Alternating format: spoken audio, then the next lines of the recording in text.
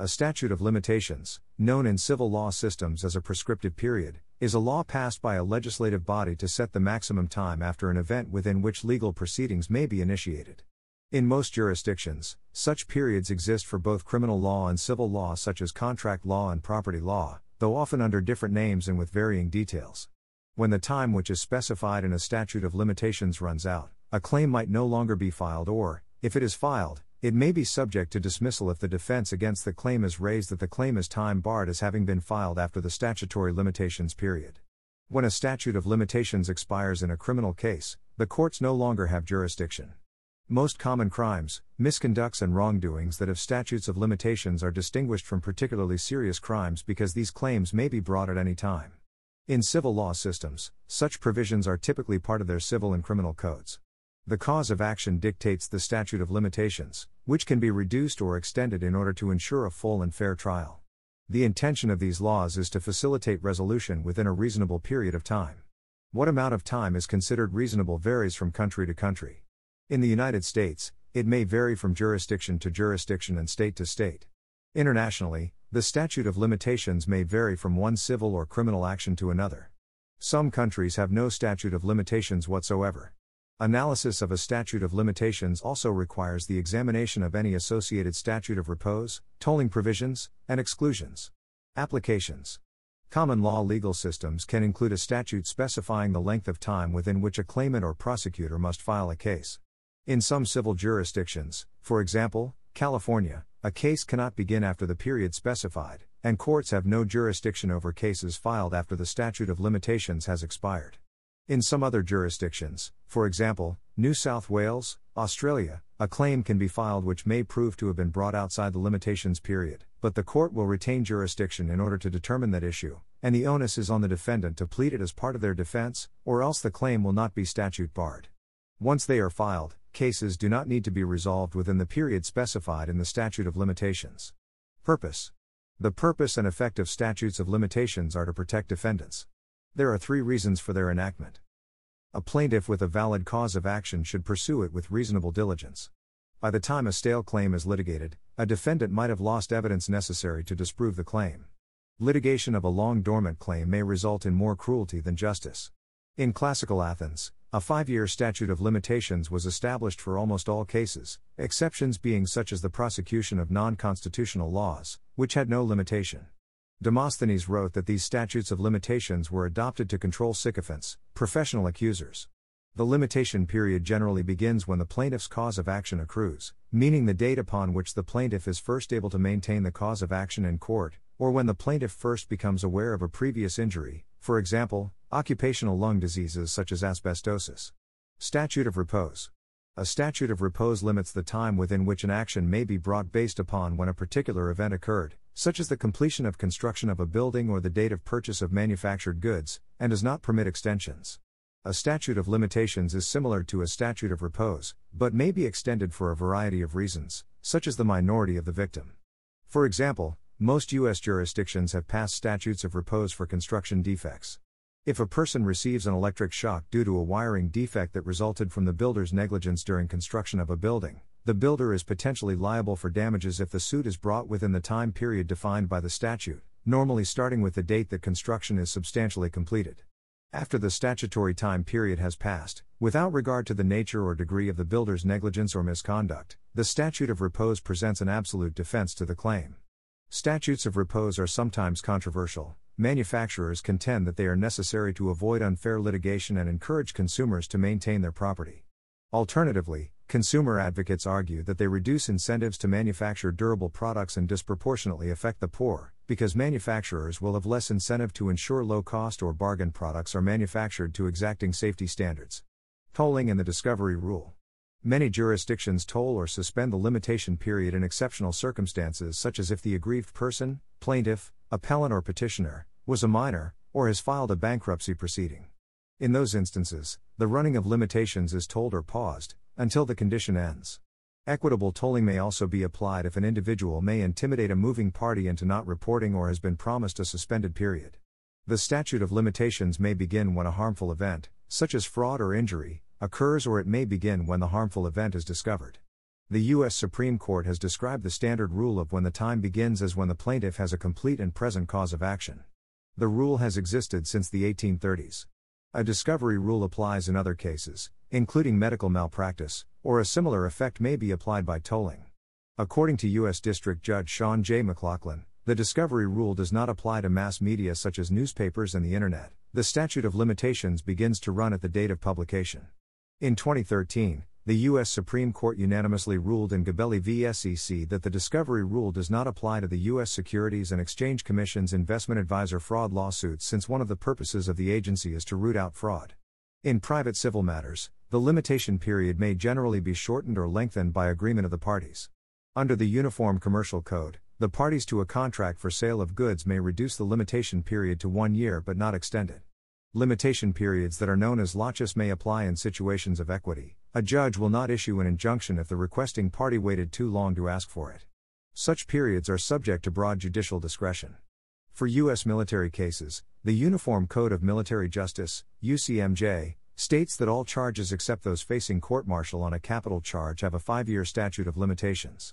If the charges are dropped in all UCMJ proceedings except those headed for general court-martial, they may be reinstated for 6 months after which the statute of limitations has run out. Prescription. In civil law countries, almost all lawsuits must be brought within a legally determined period at the end of which the right of action is extinguished. This is known as liberative or extinctive prescription. Under Italian and Romanian law, criminal trials must be ended within a time limit. In criminal cases, the public prosecutor must lay charges within a time limit which varies by jurisdiction and varies based on the nature of the charge, whose directives vary from country to country. Over the last decade of the 20th century, many United States jurisdictions significantly lengthened the statute of limitations for sex offenses, particularly against children, as a response to research and popular belief that a variety of causes can delay the recognition and reporting of crimes of this nature. Common triggers for suspending the prescription include a defendant's fugitive status or the commission of a new crime. In some jurisdictions, a criminal may be convicted in absentia. Prescription should not be confused with the need to prosecute within a reasonable delay as obligated by the European Court of Human Rights. Laws by region. International crimes. Under international law, genocide, crimes against humanity and war crimes are usually not subject to the statute of limitations as codified in a number of multilateral treaties. States ratifying the Convention on the Non-Applicability of Statutory Limitations to War Crimes and Crimes Against Humanity agree to disallow limitations claims for these crimes. In Article 29 of the Rome Statute of the International Criminal Court, genocide, crimes against humanity and war crimes shall not be subject to any statute of limitations. United States. In the United States, statutes of limitations may apply in criminal procedures and civil lawsuits. Statutes of limitations vary significantly among U.S. jurisdictions. A government agency is permitted by the Congress to create under federal regulations its own statute of limitations. Retroactive extensions. The U.S. Supreme Court held in Stogner v. California, by a 5-4 majority, that California's retroactive extension of the statute of limitations for sexual offenses committed against minors was an unconstitutional ex post facto law. Civil statutes. A civil statute of limitations applies to a non-criminal legal action, including a tort or contract case. If the statute of limitations expires before a lawsuit is filed, the defendant may raise the statute of limitations as an affirmative defense to seek dismissal of the charge. The exact time period depends on both the state and the type of claim, contract claim, personal injury, fraud, etc. Most fall in the range of 1 to 10 years, with 2 to 3 years being most common. Criminal statutes. A criminal statute of limitations defines a time period during which charges must be initiated for a criminal offense. If a charge is filed after the statute of limitations expires, the defendant may obtain dismissal of the charge. Initiation of charges. The statute of limitations in a criminal case only runs until a criminal charge is filed and a warrant issued, even if the defendant is a fugitive. When the identity of a defendant is not known, some jurisdictions provide mechanisms to initiate charges and thus stop the statute of limitations from running. For example, some states allow an indictment of a John Doe defendant based upon a DNA profile derived from evidence obtained through a criminal investigation. Although rare, a grand jury can issue an indictment in absentia for high-profile crimes to get around an upcoming statute of limitations deadline. One example is the skyjacking of Northwest Orient Airlines Flight 305 by D.B. Cooper in 1971. The identity of D.B. Cooper remains unknown to this day, and he was indicted under the name John Doe, aka Dan Cooper. Heinous crimes. Crimes which are widely considered heinous have no statute of limitations. Although there is usually no statute of limitations for murder, particularly first-degree murder, judges have been known to dismiss murder charges in cold cases if they feel that the delay violates the defendant's right to a speedy trial. For example, waiting many years for an alibi witness to die before commencing a murder trial would be unconstitutional. Military law. Under the U.S. Uniform Code of Military Justice, UCMJ, desertion has no statute of limitations. Maritime injury law. Under 46 U.S. Code Section 30106, except as otherwise provided by law, a civil action for damages for personal injury or death arising out of a maritime tort must be brought within 3 years after the cause of action arose. There are some exceptions to this, primarily with regard to Jones Act cases filed against the government, in which case the statute of limitations can be less than 2 years. Exceptions. U.S. jurisdictions recognize exceptions to statutes of limitation that may allow for the prosecution of a crime or civil lawsuit even after the statute of limitations would otherwise have expired. Some states stop the clock for a suspect who is not residing within the state or is purposely hiding. Kentucky, North Carolina, and South Carolina have no statutes of limitation for felonies, while Wyoming includes misdemeanors as well. However, the right to speedy trial may derail any prosecution after many years have passed. Fraud on the court. When an officer of the court is found to have fraudulently presented facts to impair the court's impartial performance of its legal task, the act, known as fraud upon the court, is not subject to a statute of limitation. This concept that the inherent power of federal courts to vacate a fraudulently obtained judgment, even years after the judgment was entered, has long been recognized by the Supreme Court. Fraud on the court can be done many ways and in any court. One of which can be where the court or a member is corrupted or influence is attempted, or where the judge has not performed his judicial function, thus where the impartial functions of the court have been directly corrupted. Officers of the court include any judge, law clerk, court clerk, lawyer, investigator, probation officer, referee, legal guardian, parenting time expediter, mediator, evaluator, administrator, special appointee, and/or anyone else whose influence is part of the judicial mechanism. Continuing violations doctrine. In tort law, if any person or entity commits a series of illegal acts against another person or entity, or in criminal law if a defendant commits a continuing crime, the limitation period may begin to run from the last act in the series. The entire chain of events can be told if the violations were continuing. Courts have explained that the continuing violations doctrine tolls the statute of limitations in situations where a continuing pattern forms due to discriminatory acts which have been occurring over a period of time, as long as at least one incident of discrimination occurred within the limitations period. Whether the continuing violations doctrine applies to a particular violation is subject to judicial discretion. It was said to apply to copyright infringement in the jurisdiction of the Seventh Circuit, but not in the jurisdiction of the Second Circuit. Canada. Summary conviction offenses have a limitation period of 12 months. Indictable, serious, offenses such as fraud, serious theft, murder, kidnapping, aggravated assault, sexual assault, arson, bribery, perjury, do not have a limitation period.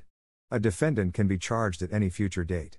In sexual abuse cases in particular, men and women have been charged and convicted up to 5 decades after the abuse had been committed. Civil law limitations vary by province. In Ontario, this is governed by the Limitations Act, 2002. United Kingdom. Unlike many countries, the United Kingdom has no statute of limitations for criminal offences above summary offences, offences tried exclusively in the magistrate's court. In these cases, criminal proceedings must be brought within 6 months according to the Magistrates' Courts Act 1980. To obtain a conviction in some road traffic offences, for example, speeding, the driver must be notified, within 14 days of the offence, of the intention to prosecute them according to the Road Traffic Offenders Act 1988. For civil claims, the statute of limitations varies depending on the type of claim. For example, a claim, debt, from a simple contract can no longer be pursued after 6 years.